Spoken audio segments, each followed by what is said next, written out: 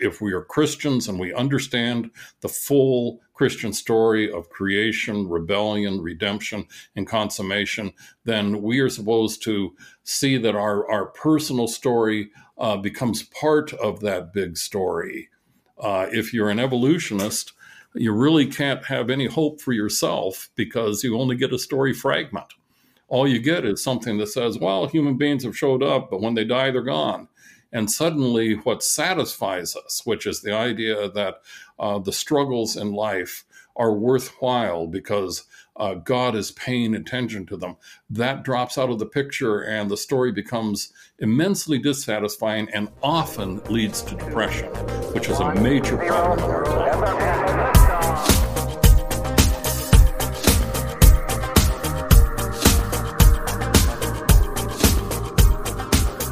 Hey guys, welcome to another episode of Filter. On this show, we recognize that the world can be a confusing place to live in. So what I seek to do on this show is to equip you to live with biblical clarity in our confusing world so that you can face the chaos of life with wisdom, integrity, and courage. All of human life is accompanied by pain and difficulty. Christians are frequently caught off guard by the suffering they experience. They are unprepared either due to bad assumptions about the gospel's promises or by poor discipleship. Since everyone will face hardship in some form, it's important that believers understand what the Bible has to say about suffering in the Christian life. My guest on today's show is Dr. Mark Talbot, and he has written an excellent book called When the Stars Disappear to help with this task.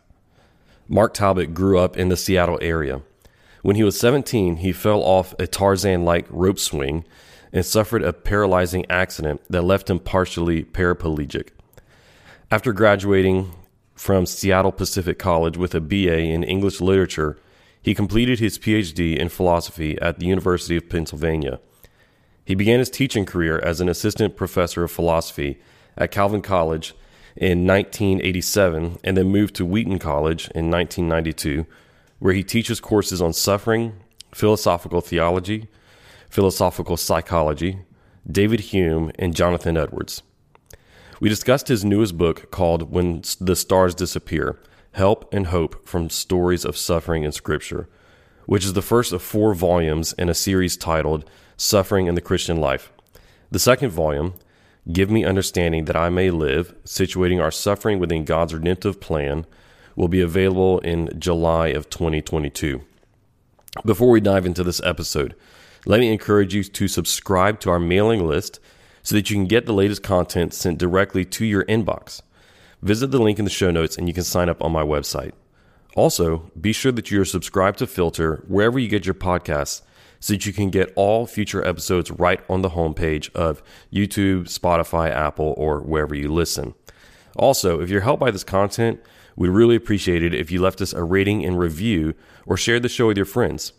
Leave Filter a 5-star rating on Spotify and write a review on Apple Podcasts. It will only take a minute of your time. When you take these simple steps, it greatly helps us to get the message of biblical clarity out to more people. Well, without any further delay, let's jump into this conversation with Dr. Mark Talbot. Mark, welcome to the podcast. It's good to be here. Well, thank you. I've been looking forward to this. I've had your book for a few weeks now, and I've been reading in it and really enjoying it. I think that it's an important book. Before we start talking about it, though, just share with us a little bit about your background and what you do. I already read to the audience your official bio, but in your own voice, just share with us about yourself. I teach philosophy at Wheaton College. I've been here since 1992. I taught for 5 years before that at Calvin College. When I was 17, I took about a 50-foot drop off a Tarzan-like rope swing and broke my back and ended up partially paraplegic. For over 30 years, I could walk with one cane. Then I had to switch to a couple of forearm crutches. 5 years ago, I took a spill as I was coming out of my study early on a Saturday morning and broke a hip, so I've been in a wheelchair since then. A lot of my work has had to do with thinking about suffering. A fair amount of it is in its own way Christian apologetics.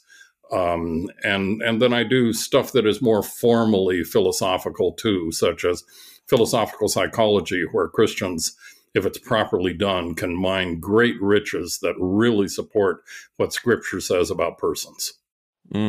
Excellent.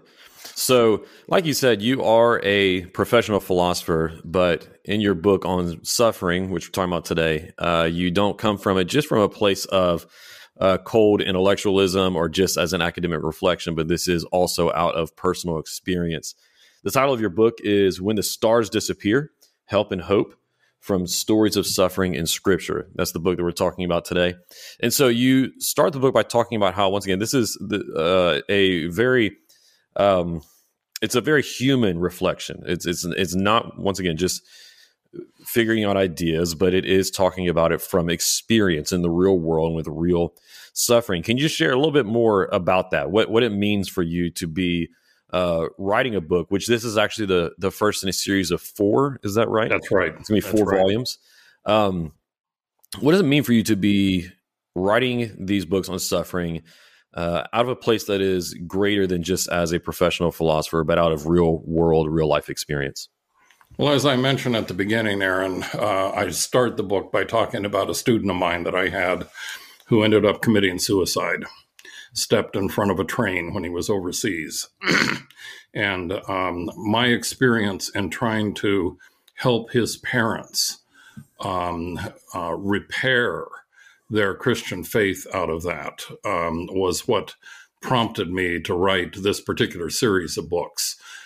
As one would expect, a catastrophe like that strikes people just horribly hardly, in a horribly hard way. And they just found themselves asking all sorts of questions about God, things such as, well, we thought that God always answers prayer. And we prayed day and night for our son who was deeply depressed. And God didn't take away his depression, and that was what led to his suicide. And we believe that God is omniscient, and so we know all along that God knew that that would happen. So why didn't he do something to stop that? And so the immediate prompt for the book was what happened to him, and my feeling that with the years that I've spent talking to all sorts of people about suffering, that it was important for me to try to fill in what I think is the biblical perspective. The biblical perspective I see as quite different than a merely philosophical perspective.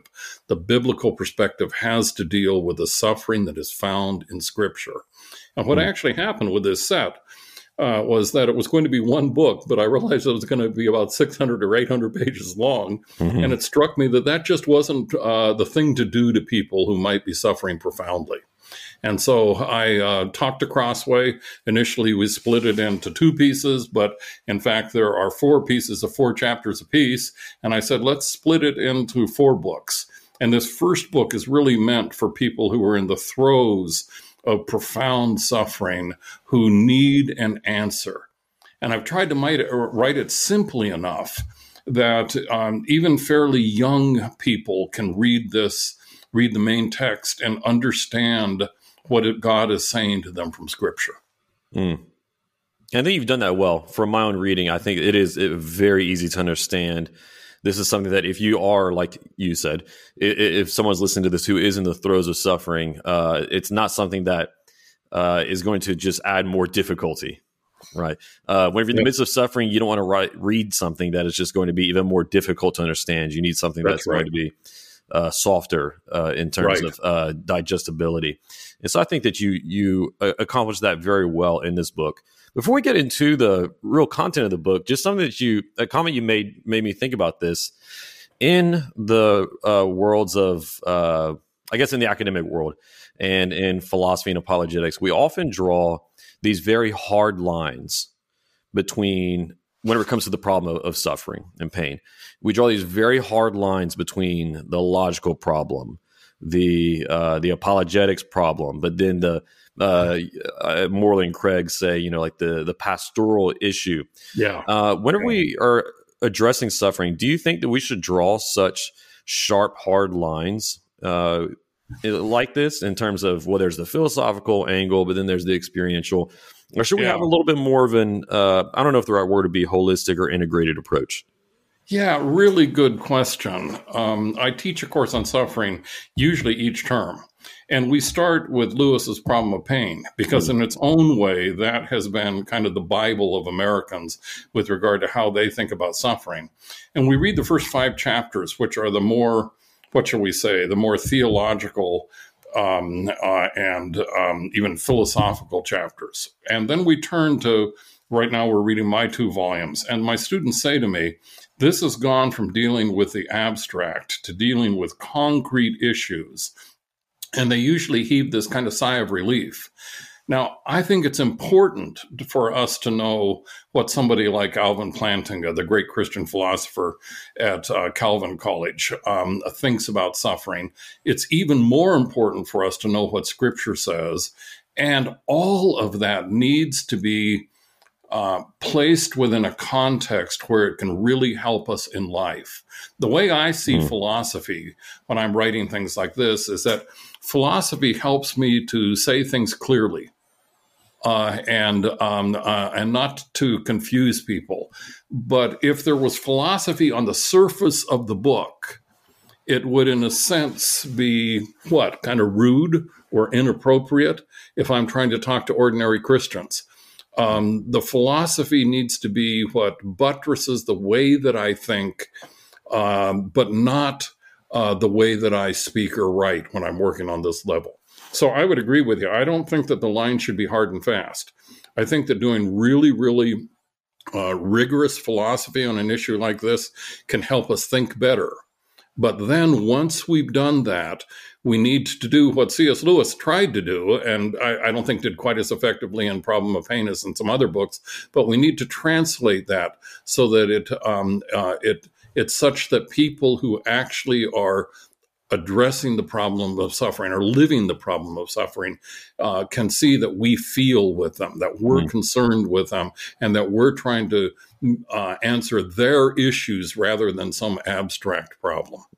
Yeah, excellent. And I like that you said that philosophy helps us to think clearly about it and to be able to communicate clearly about it, to think well. And that is the role that good philosophy plays, but it cannot stay there in the abstract, just like you were saying. And I think it can't stay in the abstract, regardless of really even the situation, I think, because especially if we're going to do apologetics with it, because everyone is experiencing suffering in some way.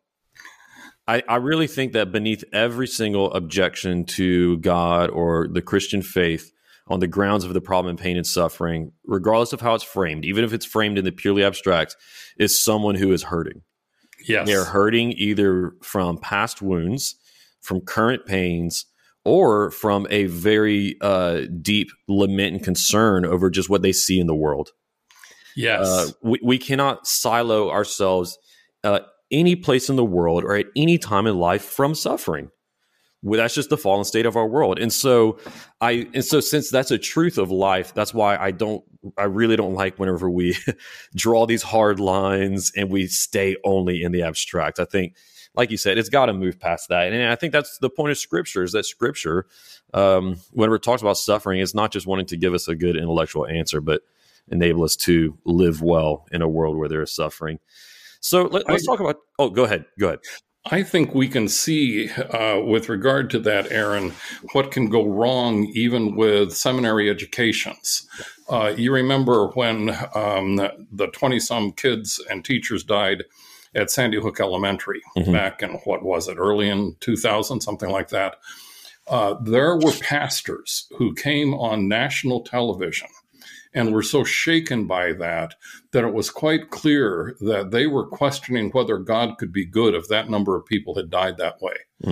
And I point out in the first footnote of my first chapter that, in fact, if you look in Scripture and you read about the slaughter of innocents by Herod after he was trying to kill our Lord, the three wise men had come to him. They said, we need to find this guy. Herod sent them on their way. He ended up killing the children that he thought could possibly be this Messiah, this person that the wise men had been talking about.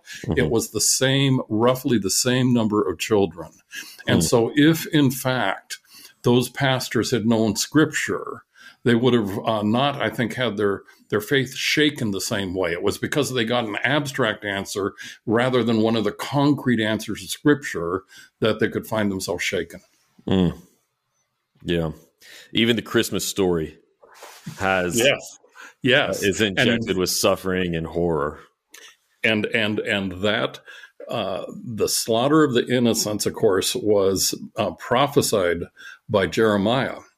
And the interesting thing is that when Matthew ends up highlighting that story, he doesn't take it to take away from God's sovereignty or his goodness at all.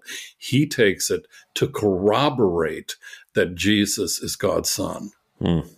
Wow. So let's get into the book a little bit more now.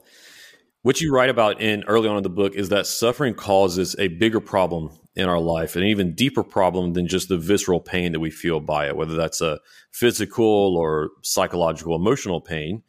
What obstacle, and you describe that deeper problem as an obstacle that suffering puts in our path. What is that obstacle that suffering puts in our path, and why does it intensify the pain we experience? Yeah, good question. I picked this up from the great Henri Blocher, who taught at Wheaton for a while, wrote a book called In the Beginning, and has written a book on the problem of evil and so on. And what Blocher says is that a problem is something that, in fact, etymologically blocks our view in such a way that we can't see something we need to see. And what ends up happening with suffering is that our view of God as good and as in charge gets blocked in such a way that we need some help in being able to see that, in fact, he is at work, and he's at work for the good of his people. And that's so good. And I was really struck whenever I read that, because I thought that was so true. How oftentimes whenever we go through some period of suffering, or what can make witnessing suffering in someone else's life or in another place in the world so distressing, is that deeper internal problem cause, that obstacle of understanding and trying to see. But we don't always identify that. I think that's right. I think we quite often, in fact, I think more often than not, we don't. And we need to say, wait a minute, here's the problem. Now let's go to Scripture and see what the solution is. Yeah, absolutely. And so as you continue in the book, you write about the importance of stories, the importance of stories in our lives, but then also in suffering. Can you just help us to understand the importance of how do stories function in our lives, and then how does suffering interact with these stories? What are the dynamics at play there? Yeah. I want to hold that a story has a beginning, a middle, and an end.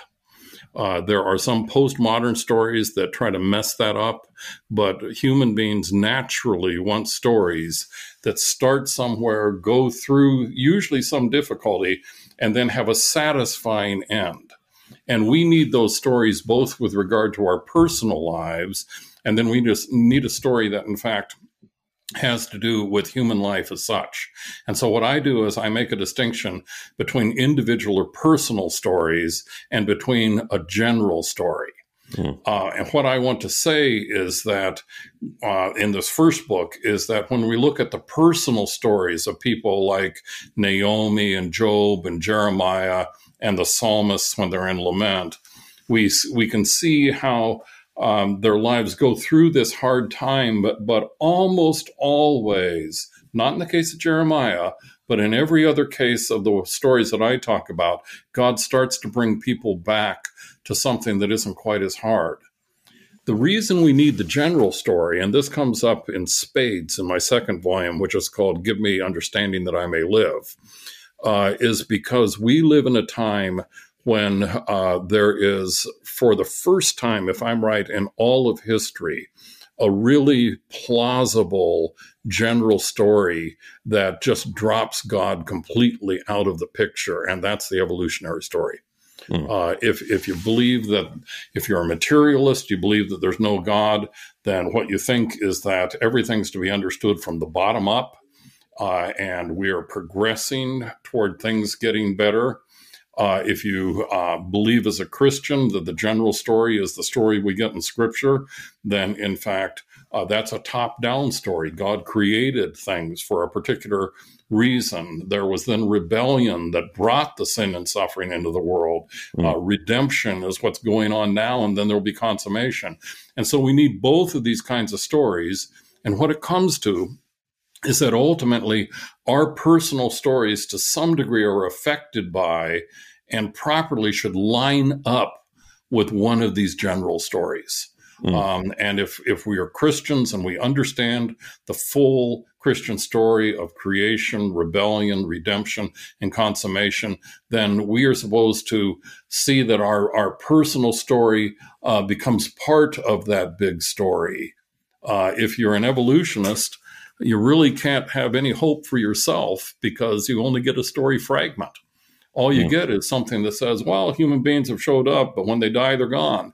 And suddenly what satisfies us, which is the idea that the struggles in life are worthwhile because God is paying attention to them, that drops out of the picture and the story becomes immensely dissatisfying and often leads to depression, which is a major problem in our time. Yeah, depression or just absolute desperation. Yeah. Absolute desperation in life, which to me, and I think to a lot of other people, seems to be the logical end of that atheistic or materialistic story. Yes. It does seem that that'll be the logical end, is just that life is absurd and that we ought to embrace the absurdity of it and live in desperation and nihilism of some different kind. That's right. Yeah. You use the analogy, if I remember right, use the analogy of these story, both the general story, but then also these personal stories we can read in Scripture. Use the analogy of them being like guiding stars. Yes, yes. And the way that I get that is when I go to Acts 27 and 28 and I read about Paul, whom God has promised is going to speak to the emperor in Rome. As Paul heads out over the sea, of course, they have this gigantic storm come up that blocks out all of heaven's lights, the sun, the moon, and the stars. They're in the middle of the Mediterranean Sea. There's a shoal there called the Syrtis, which is such that if you're blown against it in a storm, it'll break up your boat, but you're so far from land that you're all going to drown. And evidently, Paul and his companions were all concerned about that. Of course, God came to Paul in the middle of the night in a dream and said, look, if you all stay on board, I will deliver you all safe to Rome. And so the name of the book, When the Stars Disappear, comes from that particular picture in Acts 27 and 28, and the fact that God did exactly what he said he would do. He brought Paul to Rome, where Paul could witness to the head of the greatest empire of the time. And in a similar way, when the stars disappear for us, we need to realize that they are still there for God. God is still guiding us, and they usually will, in fact, appear again. That's really, really good. So before we get into, because I want to talk about those three stories from Scripture that you use as the as the main examples in the book. But before we get into that, I do want to talk about this issue, which I think that we've touched on a little bit already, that it seems as though the majority of American Christians, we can make it more broadly and just say Christians in the West, especially in the very modern, advanced West, are not equipped to handle suffering. Do you agree with that? And if you do, why do you think that is the case? Yeah. And in fact, I think I'd expand it a little bit, Aaron. I think that people in general are not equipped to handle suffering, although in the 2/3 part of the world, they see more suffering. So it may be that it's a little different for some of them. Karen Jobes, at the beginning of her great commentary on 1 Peter, mentions that suffering strikes us as what ought not to be. And she says we have this this kind of dim memory of the fact that the world once didn't include suffering and that someday it won't include it again. And I think that we do see that suffering strikes us as if there's really something wrong. For American Christians in particular, we have for so long been given just these positive messages. So many of us have been given nothing but positive messages from the pulpit that we don't realize that life is going to involve hard times for all of us. As you said at the beginning, it's virtually impossible to miss those. I define suffering in my second book as any experience which is distasteful enough that we would like it to end. And that's going to include even things like daily work. When I'm done at the end of the day, I mean, for the first few hours when I'm reading, I really enjoy it. And then it starts to become harder. And by the time I'm near the end of the day and still needing to work a little more, it's kind of like pulling teeth. And that's the way it's supposed to be, because that, in fact, God providentially ordered that for Adam in Genesis 3 as a way of reminding Adam that something had gone wrong in the world and that he needed to look to God. And so American Christians, by getting all of these happy messages, and if you do these 10 things, your marriage is going to go just great, they are not at all prepared for suffering.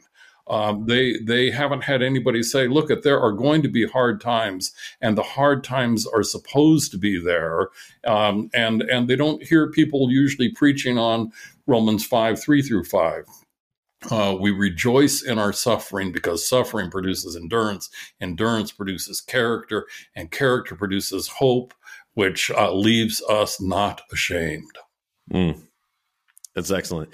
Whenever you're talking about how we have this dim memory that the world ought not be like this, and that one day it will no longer be that way, I think that's something within us that speaks to the truth of the Christian worldview over and against the materialistic worldview, because that deep inner reaction that is deeper.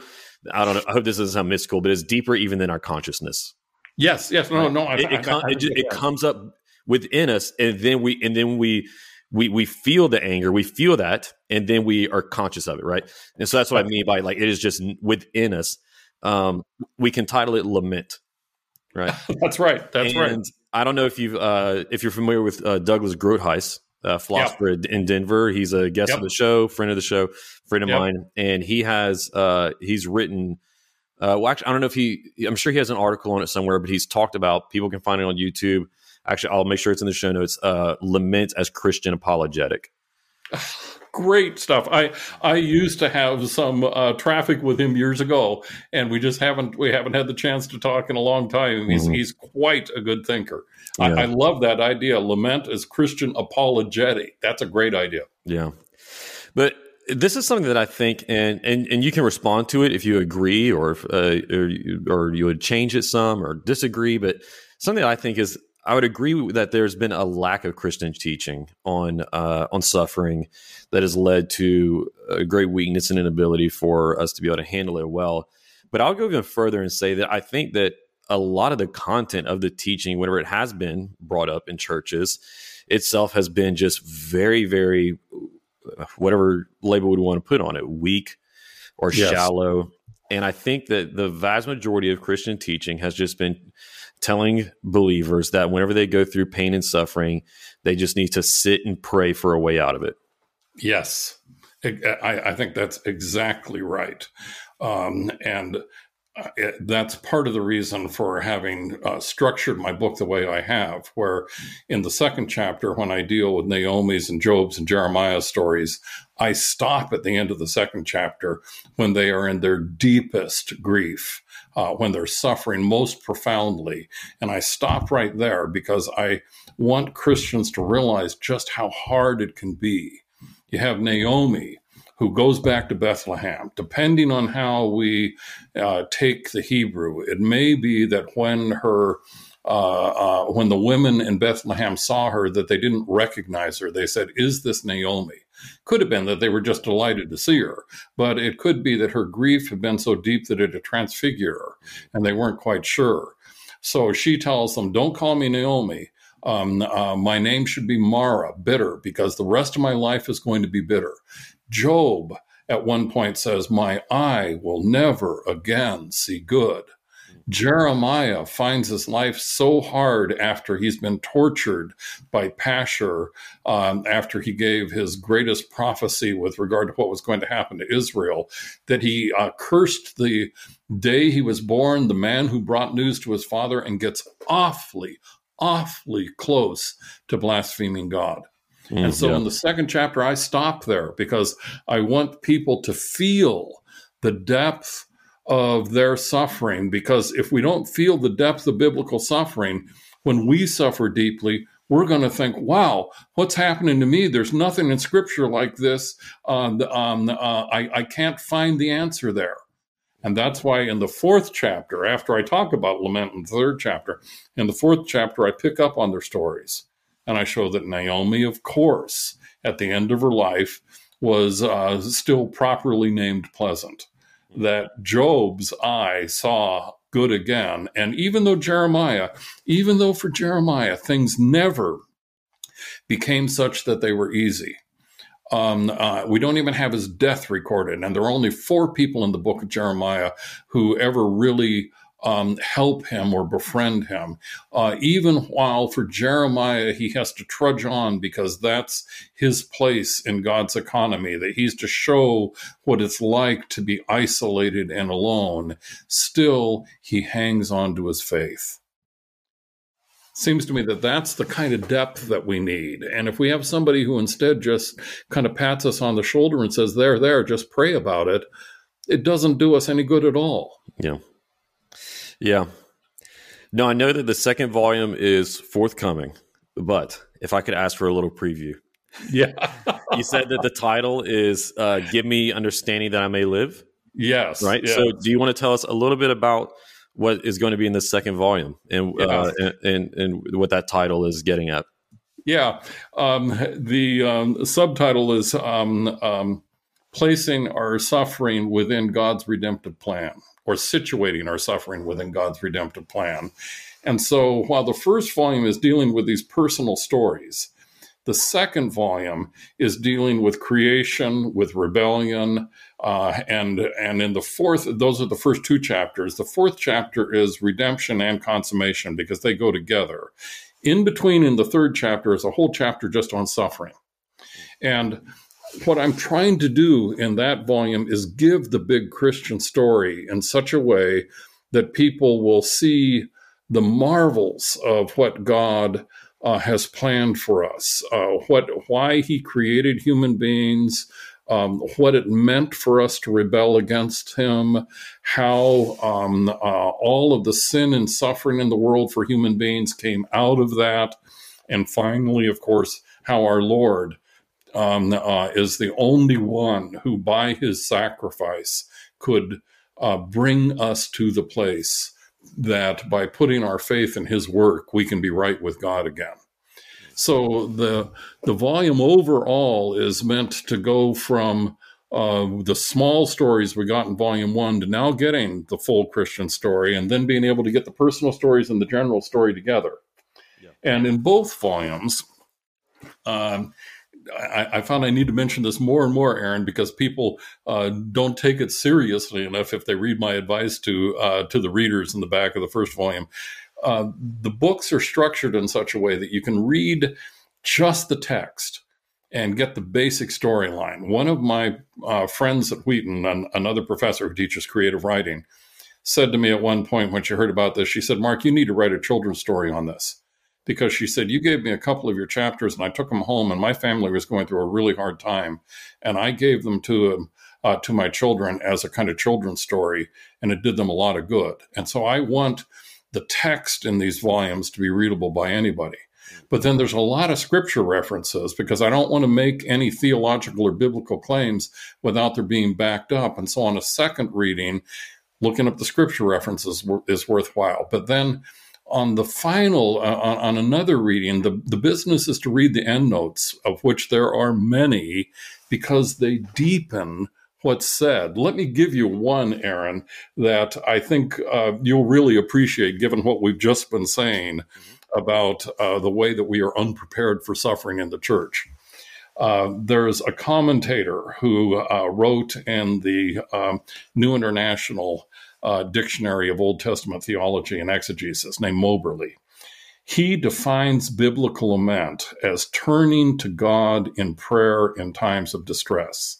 And then he sets out the biblical laments in the more general context of Old Testament faith. And this is what he says. Although the Old Testament constantly stresses the importance of trust, faith, and obedience as characterizing the true Christian response to God, the general canonical presentation is such that these are not to be conceived in any simplistic way, as though life were essentially a matter of obeying orders. Rather, there is a recurring portrayal of life under God as containing space for dialogue with him, with room for question and answer. Obedience to God is to be set in the context of an intelligent relationship and not be mindless obedience alone. Wow. Yeah, I mean, that's when you think your way through that. One thing that I've found again and again is that when people are suffering deeply, churchgoers haven't been instructed on how to think about that. Years ago, I was speaking out in California and with a pastor that I knew really well. And he said to me, I've got somebody in the congregation here. It was a weekend conference. He says, there's somebody here who lost his wife 2 years ago, and he is still in deep, deep grief. And this pastor knew his Bible well. And so I said to him, Steve, how long do you think it usually takes for somebody to get over a really deep grief from losing a spouse? He immediately answered about 7 years. The empirical evidence is exactly that. There's something that's called subjective well-being that can be objectively measured. And what they find if they do longitudinal studies is that somebody who had a certain degree of subjective well-being and then loses a really dear spouse, it takes about 7 or 7.5 years to get back to the same degree of subjective well-being if they ever do. And so what we do, and my friends who lost their son found this to happen, what we do is we ask people for a couple of months, how you doing after they've lost somebody? Yeah. And after that, we really don't want to stand around and listen to them telling us how hard it is. And that's exactly what we need to be doing. Wow. Once again, it takes some much more intelligent thinking, much greater intellectual and emotional commitment to understand suffering well and to be able to have a healthy and maturing relationship with God where we grow closer to him, wrestle through suffering along with him in his spirit, and he transforms us through it all. Yes. Wow. Yes. So in this second volume where you go through the Christian worldview, do you do any worldview analysis of the Christian worldview and how it presents and it equips us to handle suffering in comparison to other non-Christian worldviews? Not exactly that, Aaron, but the one thing that I do that I think is really important is that I think we've forgotten the centrality of the resurrection to our witness. I've spoken at churches for lots of years, and there are some churches where I'm invited back about every year to speak for a month or so. And in some of those situations, there are people that I just love. They're really, really deep Christians. But I find myself asking quite often, why is it that they and I are not turning the world upside down? What is it about our witness that means that we aren't finding even the opposition that the first Christians found because they were turning the world upside down? And I think what it comes to is this. In the New Testament, the resurrection was the unexpected event.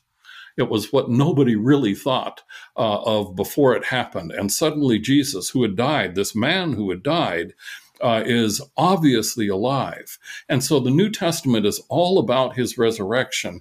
And Paul makes that so clear in 1 Corinthians 15, which I end up dwelling on a lot in this 4th chapter on redemption and consummation. But I dwell on it after I've spent a lot of time dealing with Psalm 90 and Ecclesiastes, which really get us in the dumps about the ways that life is going to be for us. What I say, this is horrible to have to say it, but I think it's true. What I say is that we are going to suffer in virtually all the ways that everybody else does, and because we're Christian, in many more ways, because we're going to be persecuted. Well, when we get to the Christian message and we see that Christ was raised from the dead, we suddenly find that the message is that his resurrection is the first fruit of the entire recreation of the entire world. Blocher says that when our first parents brought death into the world, they brought a whole funeral procession along with it. All of the sickness and the grief and the various kinds of discomfort and disagreement and everything else. So what came with their disobeying God is this whole mess of human suffering. And what Christ's resurrection assures us of is that death has been conquered. And there will come a point where for the people of God, death will be no more. And I was preaching this at my suffering class yesterday, that if we really believe that, we're going to take that message out into the world.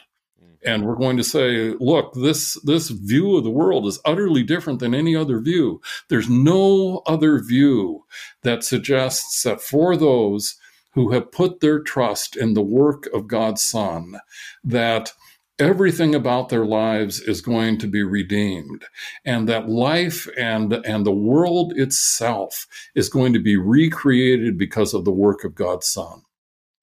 And so, while I don't talk about worldviews so much, I do stress that we look forward to the consummation. And that in looking forward to that, we look forward to the fact that what grieves us so much in suffering, not merely death, but all the ways that things go wrong, that all of that will be past, and that things will be such that there will be no more sorrow and no more tears and no more death. That's great.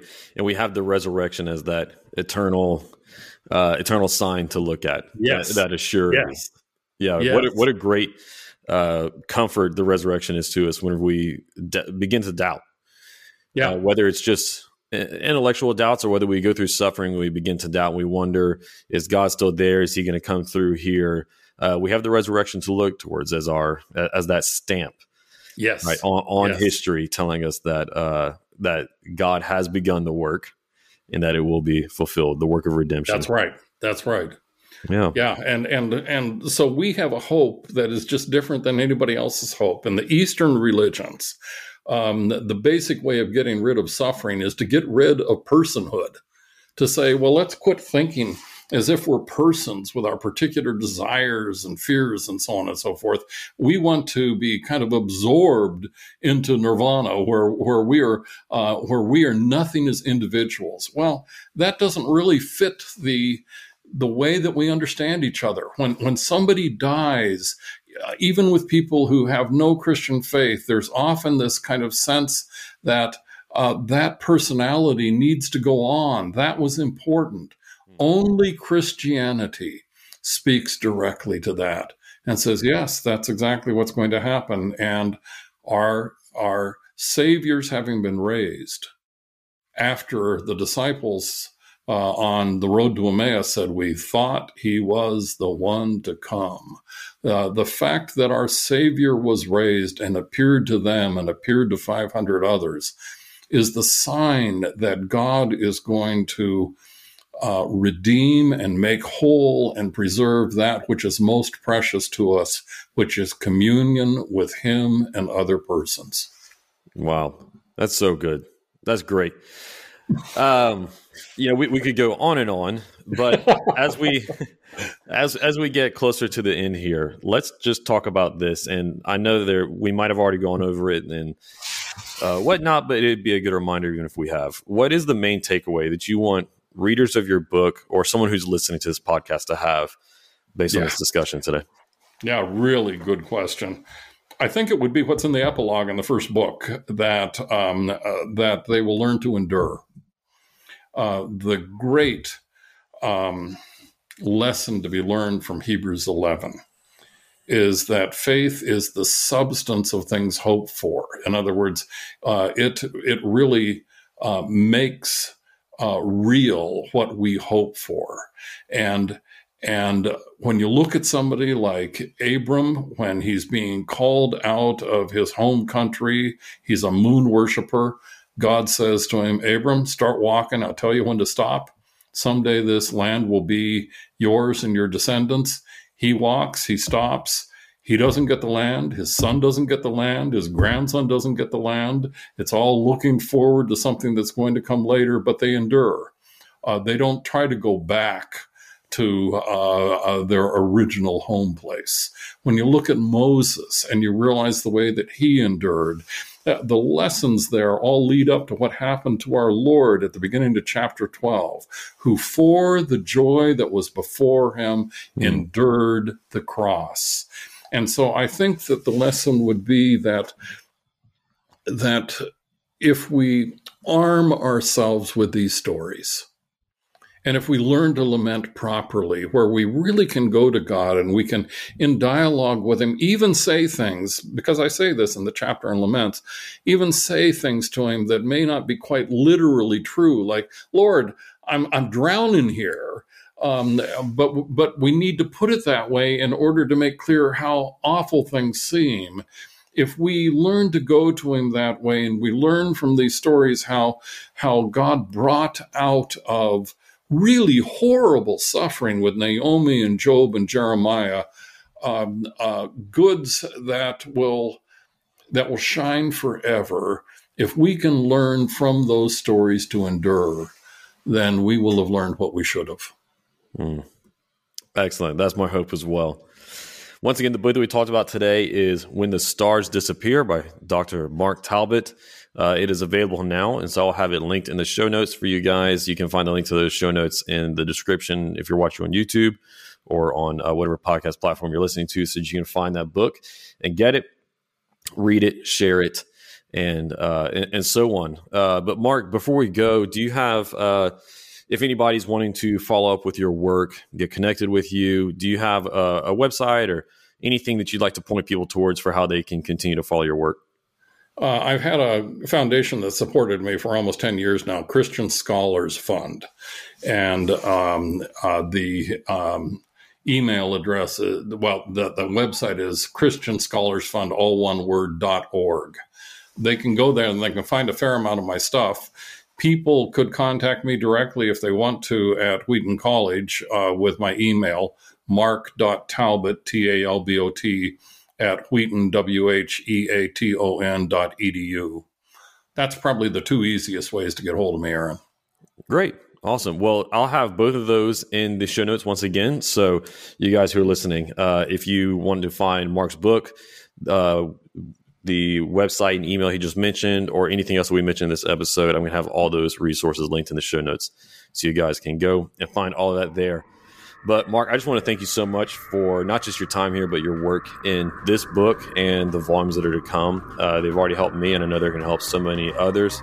So thank you for the work that you're doing and for your time here with us today on Filter. Thank you, Aaron. It's been really good to be here. Thanks for listening. I hope this episode provided you with biblical clarity to live with confidence in our confusing world. If you enjoyed this episode and you'd like to help support the podcast, please share it with others, post about it on social media, or leave a rating and review. To catch all the latest from me, you can go to my website, aaronchamp.com. While you're there, subscribe to my newsletter so that you can be updated anytime I share new content. You can also follow me on Facebook, Instagram, and Twitter at Aaron M. Champ. Thanks again, and I'll see you next time. Until then, hold fast.